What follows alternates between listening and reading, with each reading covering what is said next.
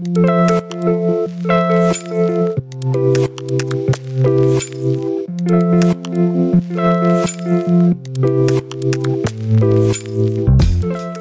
welcome back to Decrypt. I'm your host, Nick Reys, and we're super excited to be back after a 6-month hiatus from Season 1.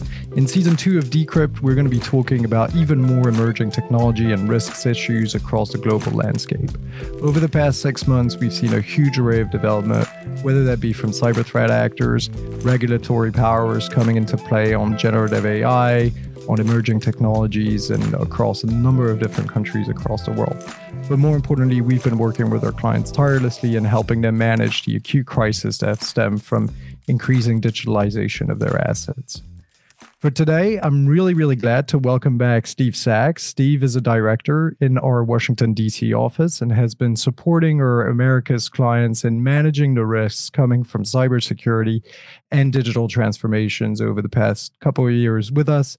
Steve comes from an illustrious career in the Marine Corps in the U.S., and has had a swath of different experiences that he's already shared with us on Decrypt, but I'm sure he'll be glad to share with us today. And a newcomer to the podcast and to Control Risk, Caitlin Egen. Caitlin has joined Control Risks over the past months or so, and is based out of London, but she oversees our global client relationships and business development in the cybersecurity and digital risks practice. Caitlin comes to Control Risks after more than a decade of experience working with startups in the emerging tech space, and I'm sure we'll have plenty to contribute to our discussion today and to future Decrypt episodes. Caitlin, welcome to the podcast and welcome to Control Risks. Thank you very much, Nick. Okay, guys, so for today, we're going to be talking about generative AI. And for those of you who've been following Decrypt over the past year or so, you will have seen that we've already discussed a fair number of different aspects related to artificial intelligence. Most of these have come in the form of looking at how healthy data management, healthy baseline cybersecurity, and really sort of keeping up with the landscape was critical for most organizations in dealing with what has been one of the most fast-paced, I would say, and slightly exhausting public discourse and even corporate discourse around generative AI. Well, it's been a year now, roughly a year and a bit more, since the release of Chat-GPT, which was a trigger for many organizations, many executives, and many boards to look at artificial intelligence and specifically generative artificial intelligence as a business opportunity. And in the security community and the risk management community, many white hair have been gained over the attempts to manage the enthusiasm of business executives in the implementation of this technology, which is fundamentally, although not new, certainly its rollout has been incredibly frantic and fast-paced. Well, this is what we're going to talk about today, really, guys. We're looking to understand where we are now, how the technology a year on has evolved, and whether or not it's met a lot of the expectations that we talked about on this podcast 8 months ago. We also want to dive into the risks that have materialized versus the ones that had been predicted or that are still being discussed. And we want to make sure that our listeners and our clients are focused on the right things. So part of this is going to be about understanding the evolution of the regulatory sector, but also a part of this is going to be about understanding what threat actors and companies have been doing.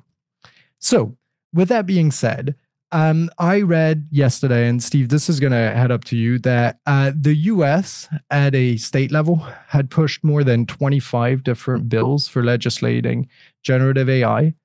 Some of these bills apparently also included attempts to regulate whether or not AI could launch autonomously nuclear warheads. We've seen a lot of discussions around where the technology was heading, the regulatory environment. Can you shed a little bit of light on what regulators have been doing, and importantly, whether or not the risks that they've been focusing on are the right ones? Absolutely. Thanks, Nick. I feel like you were looking right at me when you said that white. I know. comment. There's a camera just behind my screen, so now I'm looking on the edge. Perfect. So in the regulatory space, a lot has happened and not a lot has happened. And what I mean by that is we have regulators, legislators who continue to attempt to keep pace with the technological ecosystem, like the development of these AI tools. And it's near impossible for the private sector to keep up, you can only imagine how difficult it is for government and public sector to try to maintain that pace. So what we've seen is regulators try to tackle the topics that we think are going to be most static in that space. And what I'm talking about is things like in the EU AI Act, where they talk about tiering out criticality of AI systems. And it's really based on the potential impact if something were to go wrong. So we're talking about AI systems that impact medical devices or medical procedures. We're talking about AI in critical infrastructure.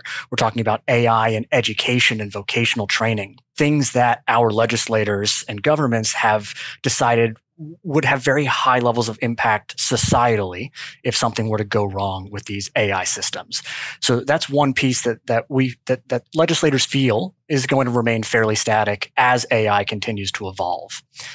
The other piece they're tackling is the data itself, and that's both on the input side and the output side. So on the input side, there's the validation of training data. And I'll say, I think China's actually leading the way on this here, where they have a suite of either draft guidance or interim regulations that have come out with pretty high fidelity metrics about training data, where they're getting into the weeds of 5% of any training data set that doesn't have safe information or valid information. That whole training set needs to be thrown out and can't be used in the development of that AI platform or model. On the output side, we're talking about, are the outputs of these systems accurate? Are they unbiased? Are they reflective of the training data that each kind of algorithm has been trained on? And then the legislation also looks at follow-on remediation. And again, I'll say China, I think, is leading the way here on putting deliberate timelines on when, an AI system gone wrong is identified, how long does that developer have to identify the issue, remediate the issue, and then push out an update to all of its users. And then finally, they're looking at kind of the fairness and equality aspect of law. And I'll say the United States AI blueprint is one that heavily focuses on that. And we're looking at making sure that, society has equal access to these AI tools, right, as we see them as accelerators in societal development, but also that the use of these tools does not cause any unfairness or inequality to continue to emerge in society. So, sorry, Steve, I want to interrupt you here, because we're gonna go for 2 hours just talking about regulation, and I want to get Caitlin's take on this. But before going to you, Caitlin, I mean, one of the things that I'd like us to come back to is maybe trying to draw a bit of a comparative exercise between what we're seeing in the AI space from a governmental and regulatory side versus what we have previously seen either from a data privacy or any technology regulations. A decade ago, when we were looking at sort of the state of legislation for anything related to computer networks, to cybersecurity, it was sparse. We had a couple of acts, whether in the UK or in the US, that looked really at the basics of hacking as the thing to regulate. And then sort of post 2017 and both the CSL in China and the GDPR in the EU in 2018, we saw an explosion of different frameworks. So I'd like us to think about the challenges of generative AI regulation for private sector organization in light of what has been a real hammering in a short 5 years of regulatory frameworks impacting the way we build our networks. But with that in mind, Caitlin, I'm really interested in your take and in your experience, having been in that sort of emerging tech sector for quite a while now and having seen different pieces of technology sort of advances. What's your reaction to what you're seeing from an AI perspective and a regulatory perspective? So from my perspective, having been more on the supply side, and also consulted organizations trying to get up to speed on the regulatory front, I think it's important to view everything through a slightly technology neutral lens. And I think some of the recent legislation in privacy has done a good job at that. For example, GDPR looks at all technology that processes and hosts private data, regardless of what the technology is. Steve makes a good point that there are certain static parameters to different types of technology, particularly with AI, that require more core fundamentals and risk controls. But essentially, I think it's really important to view all new technology in the context of your broader risk management framework and understand that new technology sits very nicely within the existing regulatory structure, but then you have to consider and anticipate and look down the road at what's coming as the governments are giving you heads up, and not be rushing last minute, like we saw with GDPR, many organizations getting things done past the deadline. So it's a mixture of understanding that new technology can be onboarded within your broader risk environment and also keeping eyes on what's down the road and what's emerging. That's a really good point, Caitlin, because I think what's been confusing for a lot of executives, maybe less so for CISOs and CTOs who have been sort of knee deep in some of this challenge. I mean, that's certainly an aspect that I've discussed with a number of our clients, but more importantly, that we've been discussing with internally at Control Risks. You know, the sort of buzz that AI generated and the sort of reaction of the advance of the technology and the rollout of that technology at a corporate level has sort of been itself a generator of confusion from compliance or from a compliance perspective. Fundamentally, we're still talking about ones and zeros. We're still talking about data moving from point A to point B, and we're still talking about computer systems enabling that to happen. So there is a very valid element here to say, slow down. You probably already comply with a number of the requirements that are coming. But that's where we need to make a differentiation. I think, Steve, the echo you made to the EU AI Act is really relevant for most of our client organization. Not all of us are equal in that space. And we have many organizations who are dealing with innovative use cases that have yet to be regulated because fundamentally the capabilities afforded by artificial intelligence are bringing new types of processing, of computational powers, and certainly of applications. So I'm thinking here, if you're a big tech company, if you work in the facial recognition space, if you work in some of the automated operational technology spaces, there's probably going to be new elements of compliance that haven't impacted you before. Steve, what's your kind of take on this, having been advising clients for a little while? And whilst you answer, I'm going to close the door because apparently people are very loud here. Yeah, so I think there's actually a lot of tie-ins here to the data privacy regulatory environment and regimes that I know Caitlin mentioned a little bit earlier, where companies are going to be forced to devote even more bandwidth to keeping the pulse on the regulatory environment. Because, as you mentioned, Nick, there's a lot of confusion amongst compliance experts at companies, general counsels, but also among the legislators themselves. And so I think what we're going to see is a lot of whiplash in the space where threats are identified, they get caught up in kind of the regulatory space, and all of a sudden there's a new guidance or law on the books that companies are going to have to comply with. And that's going to be across multiple jurisdictions. So similar to how companies right now are trying to grapple of where their user bases are, their data subjects, where their operations are, which data privacy regimes actually apply to them and which don't. I think we're going to see a similar kind of experience for compliance individuals within companies within the AI space, where they both have to maintain awareness of what's going on with across all of their operational jurisdictions, but also keep a pulse internally of which teams are integrating or implementing which sorts of AI capabilities and tools across the business, so that the marriage of those two kind of data points allows organizations to stay ahead of new and emerging regulations. I like that point. And I think, we are going to talk about standards, because even though it's early in the morning here in New York, it is a fascinating topic to tackle each time. But before we do, Caitlin, I think a lot of what we're hearing here is that there is an old normal, and the old normal remains really important for organizations to stay on top of, basic hygiene from a cyber perspective, data management, compliance. Don't panic because the tech is changing, or don't panic because the regulation is changing. But at the same time, I can't help but think that there's got to be something new here, and there's got to be some challenges that organizations need to be thinking about or weren't ready for. Your point about technology agnostic is a really strong one. But surely, given the failures we've already seen, I mean, we've already had a couple of data leaks that were brought upon by misuse of public generative AI tools. Is there something new? Should companies be looking at this from a risk perspective and think, okay, yes, the basics still matter, but there's something out there that we haven't thought about? Yeah, absolutely. I mean, there are specific risks that come with rolling out, whether you're implementing AI yourself or you're onboarding third parties.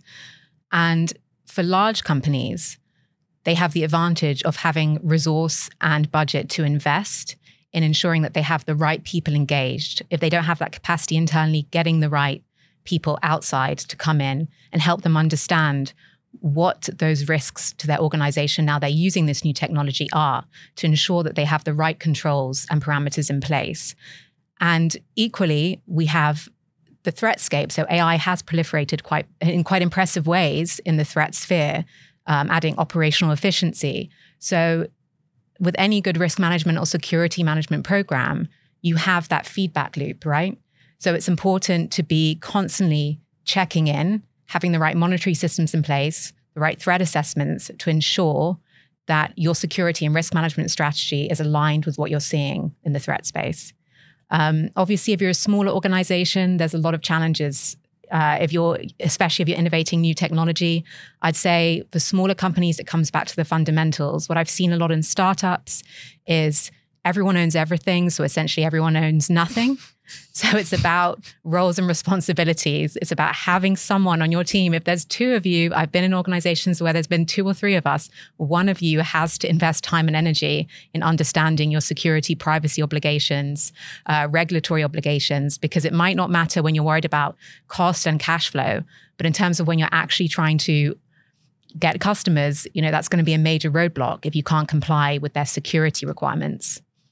Yeah, for sure. And I don't want to spoil future episodes, but we are planning on talking about 2 things that I think here will echo to your point. One is sort of the return or the reemergence of zero trust as a major point of discussion in sort of large enterprise networks, which echoes that interdependencies with smaller suppliers. And the second one is more broadly supply chain management from a cyber and digital risk perspective, which again is one of the primary concern that most organizations we're working with have. But Steve, just bouncing back off of what Caitlin's describing here, and you're the guy who looks at standards and goes, "This is great. I want to dive into them. I want to help organization." I mean, I think you've contributed to a few of those standards personally yourself. So, can you talk a little bit about what we're seeing at a standard level, but importantly, how that may or may not change the way we've done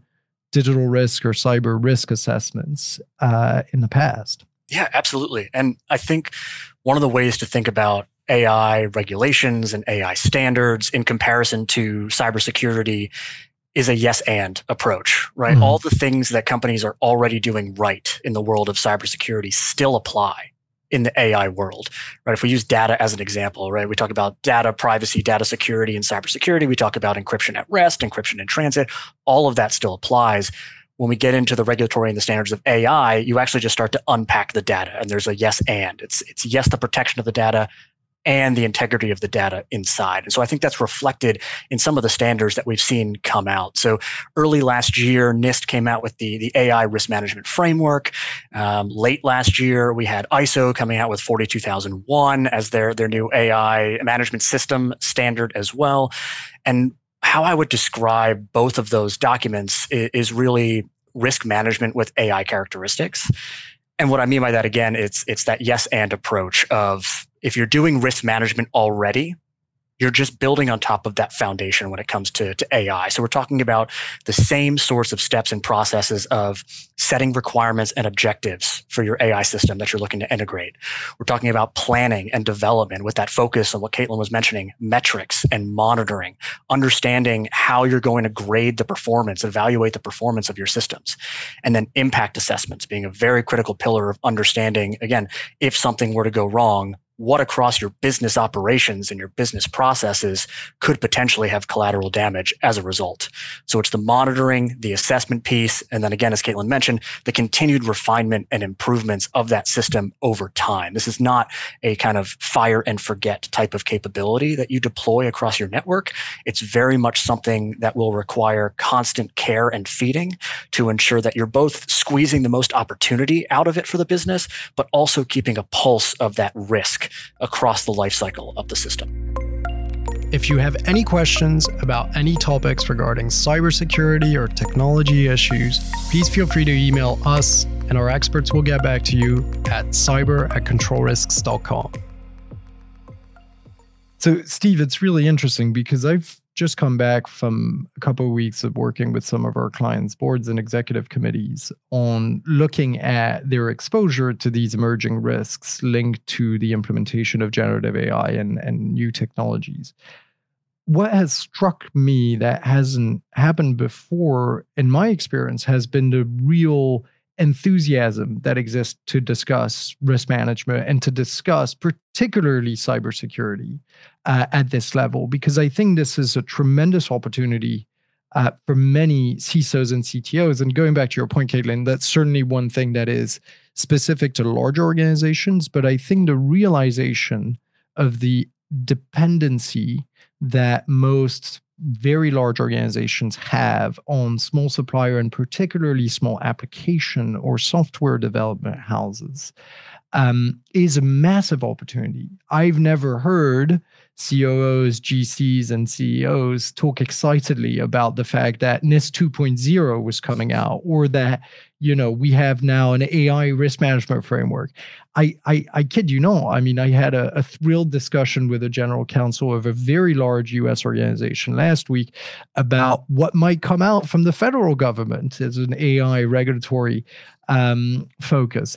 And this is new, right? For so long in our field, we were talking about it's difficult to show the value of good security. It's difficult to show the value of good risk management. Well, paradoxically, as the technology's gotten so complex and maybe so difficult for people to really grasp the actuality of the risks, we are essentially arriving in an era where people will trust more, will fund more, and I think will provide more resources to both the development side and to the risk management side. I just thought that was an interesting anecdote, but I want to go back to something that we talked about and getting both of your takes would be interesting. We mentioned that a lot of regulators are going at this by sort of going back to the basics and what we already have in terms of data management, in terms of cybersecurity, in terms of privacy. We have some novel regulations, but my question to you guys, and I don't mean to be overly provocative, but my question to you guys is, isn't there a bit of insanity that's coming out of the public discourse around what needs to be regulated? Is that not distracting our focus? And again, in some of our client organizations, the discussions have sort of spun out quite significantly, going towards, well, are we in the Skynet era? Is AI going to launch autonomous weapons out in the sky and attack people? Have you felt this sense of distraction in the conversations that you've had or in your experience in terms of where organizations are really identifying the risk? Or do you feel, on the contrary, that actually, after all the noise, people kind of understand it right? Sure, I can jump in here. I think it depends who you speak to. I think there are certain people within organizations who maybe aren't as close to the compliance side, who maybe buy into some of the panic, and that can be distracting. I have my own opinions here in terms of sort of the amount of information we're exposed to on a day-to-day basis. Yeah. Thank you. I think there are unique elements to AI risk management that do need to be taken seriously and are a cause for concern if you don't have people with an understanding of the technology either helping you or inside the organization. And those are like elements to do with sort of the ethical considerations. So if you're working with an AI provider, how are you mitigating bias, handling transparency, managing the risk of hallucinations. You've got the scalability question with AI, with the GPU shortage issue, integration is a key one as well. And then, of course, relevance. So AI is moving so fast with language models. How do you ensure that your providers' models, their training, the data they're using is relevant to the problem that they're meant to be solving for you? So yes, if you're not taking those parts seriously, then there is a cause for concern. But otherwise, I think it's a little overdone. Mm-hmm. And I think it's a different flavor of panic that we've seen across kind of the buyer and seller spaces. So in the developer space, I think very early on, say mid last year, we saw the spike of AI is going to take over the world. We need to stop it now. We need to put a kibosh on all new developments and trainings, right? And so you have organizations that are at that level. You have your Googles, your OpenAIs, your Microsofts that do, as Caitlin mentioned, have to maintain and integrate those strategic risks into their long-term, development planning processes. But on the user side, I think you almost see not necessarily panic, but an understanding that there is a plethora of unknowns in the AI space. And I would actually say that's a major contributor to what you were talking about, Nick, with boards and executive committees and C-suites, that they see the opportunities. They're hearing the opportunities from vendors. Right, we're going to build efficiencies in our processes. We're going to lower costs. We're going to enhance existing products and services. All incredible things that AI can bring to the table. But you also have all these risks of it's unpredictable, it's non-transparent, it's this black box that if something goes wrong, you won't know until it's too late. And so I think we're seeing folks that have ownership within the risk management lifecycle recognizing that we're in a time where the opportunities are in fact worth a lot of risk appetite. And so they want to just make sure that they have these risk management processes really kind of cemented into their businesses to ensure that they can realize those opportunities smartly and deliberately without onboarding additional risk that puts them outside of their risk tolerance levels. I think it's an interesting point you raise here, Steve. And Caitlin, I want to come back to some of the things you've mentioned around particularly the vendor management aspect and sort of thinking through what that landscape looks like and how organizations deal with it. But I do think that the differential between user versus developers that you mentioned, Steve, is critical. And I think this is where some of the companies that we've seen handle this the best made that distinction from the start. Gen AI in the organization is not equally looked at. There is a use case for end users. There is a use case for developers. And those two things are kept rather separate. And I think that's a big part of the policy statements that need to occur in most organizations. Is a blanket policy on AI is probably not the right way to look at it. Having a use case driven policy on AI is critical because, again, the complexities of our modern organizations, the complexities, and you can look at this from a societal perspective as well. Politically speaking, we are seeing more and more types of focus. Deepfakes were recently in the news and some of the concerns around this. This is a different use and different type of Gen AI regulation that's going to come out versus what we're seeing in the medical space, as you mentioned, Steve, around sort of patient data and otherwise. I think that's a really critical step in the awareness process that most organizations really need to think through now. Is there a difference between Gen AI from a corporate perspective and from a development perspective and your end users? Because we know most organizations will rush to streamline and increase the efficiencies of processes to make PowerPoint presentations, to manage Excel data sets, to manage, the day-to-day of most of their employees. And that's great. And that should be Gen AI driven. It should be enhanced by it, but it should be controlled that way. And it should very much be the end users sees the output of what has been decided by a development team that is operating under completely different policies. I want to come back, Caitlin, to the point that you made on vendor management. And if I can ask you to dive a little bit deeper on this one, because that's certainly a question that's starting to come to us more and more, is clients asking, what do I have to check? What do I have to ask? What are the considerations when I do go and either procure services linked to AI or kind of look at the landscape of what's available to me? Sure. I think with vendor risk management, when it relates to AI, it comes back to some of those additional considerations that I mentioned around the ethics, about the reliability, the relevance. So you unfortunately will need to be updating your third-party risk management processes and getting the right people in to help you do that. At this point, it will have to be sort of probably bespoke. And that's why it's good to get the right advice. Get people doing site visits as well, especially if you're doing localized training models, to make sure you have oversight about what's going on there. But it does need a reassessment. Vendor risk management is going to be huge, especially when there's sort of on the vendor side a race to sort of jump ahead, offer the best services, right, at the expense of sometimes good security, good privacy. Yeah, and oftentimes, frankly, just slightly charlatan, cynical salespeople. But and no offense to any salespeople out there, I think it's very important. The point being, though, is everything's so new that double check the facts. Steve, you've helped a number of critical infrastructure organizations kind of think through that vendor and supply chain component. What's your take on it? What's the tenure of the conversations you've had since the advent of Gen AI? So I've said on the podcast before in the cyber world that I think we're going to see the dwindling of self-attestation when it comes to kind of due diligence of vendors. Yeah. And I think we're going to see the not start of self-attestation in the AI space.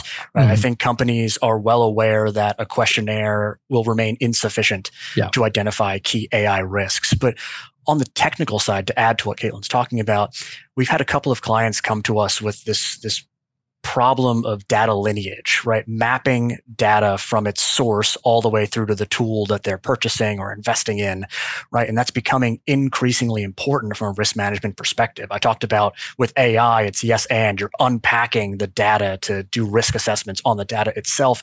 And that's really key here of if you're a company looking to invest in a vendor that's selling an AI-powered capability or tool, diving into the training data sets becomes increasingly critical to understand what level of accuracy you should be expecting. Is the training data representative of the output you're looking to gain, going back to that requirement setting and objective setting part of the risk management process? But it really comes down to a higher fidelity understanding of the data that is the backbone of these tools and capabilities, because if the data is inaccurate, non-representative, corrupted in some way, that's going to be carried through the entire operational process of that tool, and it may become unusable for companies that have purchased it, invested in it, or are trying to use it. That point is one that we've talked about for almost a year now. Before you sort of embark in procuring, developing, marketing AI capabilities, know what you actually have, know what you want to do, and how you plan on doing it. Have you seen that change? Are we still in the era where most companies and most organizations out there are still, we're going to do AI, but we don't quite know what, and we don't quite know how, and we don't quite know where? Or has that matured already? I think it's dependent on the customer, right? And I think the technology space is probably leading the way of having just a foundational understanding of what AI could do for them. Right. And I think you have some more matured organizations that are setting requirements before they go to vendors. And then you maybe have, a newer, less technology focused set of potential customers that are looking to vendors to tell them what AI can do for them. And so the vendor will say, my tool will do X for you, we'll do Y for you. And I think you have a little bit of a dichotomy here of organizations that are setting requirements and then shopping around versus organizations that are shopping around in order to set their requirements. All right. And that's clearly a critical part that we'd recommend any organization out there to think through as they look at what's available out there is, you don't go to the pharmacy before going to the doctors. Figure out what you want to do, and then go and identify whether or not there is applicability in the market or availability of resources in the market. Caitlin, you've been on the receiving end of this as in the startup side and sort of providing emerging tech capabilities to large organizations.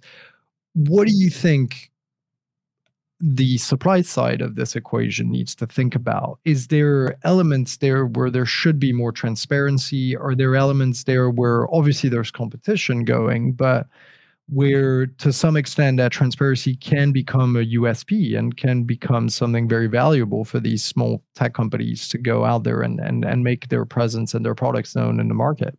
Absolutely. I'm a big believer in from day one in small businesses. And I tried to do this in the startup that I co-founded 2 years ago, where we're building LLMs to help fight fraud and financial crime, especially in the crypto space. So using lots of buzzwords, crypto, LLM. But unfortunately, it was, again, the cash flow issues, development issues, staying ahead. That often meant that those things dropped down in the to-do list, which is why, again, I encourage you, if you're engaging these sorts of companies, that you really take your due diligence very, very seriously. It can also help the small companies. My advice to other small businesses is leverage good relationships. So if you're doing some of your inference, and inference is a very important part of LLM development, it's the part after training when you're actually running data through an LLM to test and see if it actually does what you hoped it would do in training. So in inference, if you're leveraging edge computing or cloud computing, make sure those partners are supporting you to get your security and your privacy up to speed. Because they, after all, want you to be pushing their cloud computing to the world so they can give you a little bit back as a small company. So yeah, essentially, it's very, very important, just if you are onboarding AI, to make sure that you are doing really, really effective vendor management, because I can just tell you that it can get lost in the list of priorities, but it can also be a USP. So I think the point you've just made here around the mutually beneficial aspect of this is critical, and where we've seen really successful corporate application of emerging AI use cases has very much been in the partnership realm. And obviously you've got the major tech players out there, the Googles, the Microsofts, the Amazons, who are providing, to your point, the computing capability. We're seeing a lot of companies partnering with NVIDIA in terms of actual kind of sort of both microchip and application of AI. But the point of a lot of these use cases are going to start being defined or delivered by small and medium enterprises who will not have the resources, and oftentimes will just not even have the time to look at some of these elements. On the buyer side of this, and on the risk management side of the buyer, thinking through this as a partnership and as really mutually beneficial, of sort of rising water raises all boats. I don't exactly know how that expression goes, but you get the point. It's very much something that's going to be a long-term advantage, and you can forge partnerships where you can start influencing the development of the technology from the vendor side. That is also incredibly valuable to you. Right. We could talk about vendor management and supply chain risk for hours, but I want to refocus back into fiction versus reality. And I want to talk a little bit about the actual threats that we've seen and the materialization of the risks that we talked about for the past year, whether that's from an integrity perspective, confidentiality, availability. We talked a little bit about, what's already happened out there, but I want to get your take, guys, on whether or not you see the primary type of threats and risks to these systems being radically different. And I want to put aside the accidental or the insider element of this, because I think this is a different conversation that we'll have at a later date. I really want to think through, we've still got a war going on in Eastern Europe. We've got a war in the Middle East. We have growing geopolitical tensions, a lot of control risks, thinking and political risk analysis has been focused on the US election that's coming. We've just had an election in Taiwan. The world is in quite a state at the moment. Has that materialized in cyber? Certainly, but more specifically on AI systems. Are we seeing what we had been fearing at the onset, or is it actually still very much in its infancy?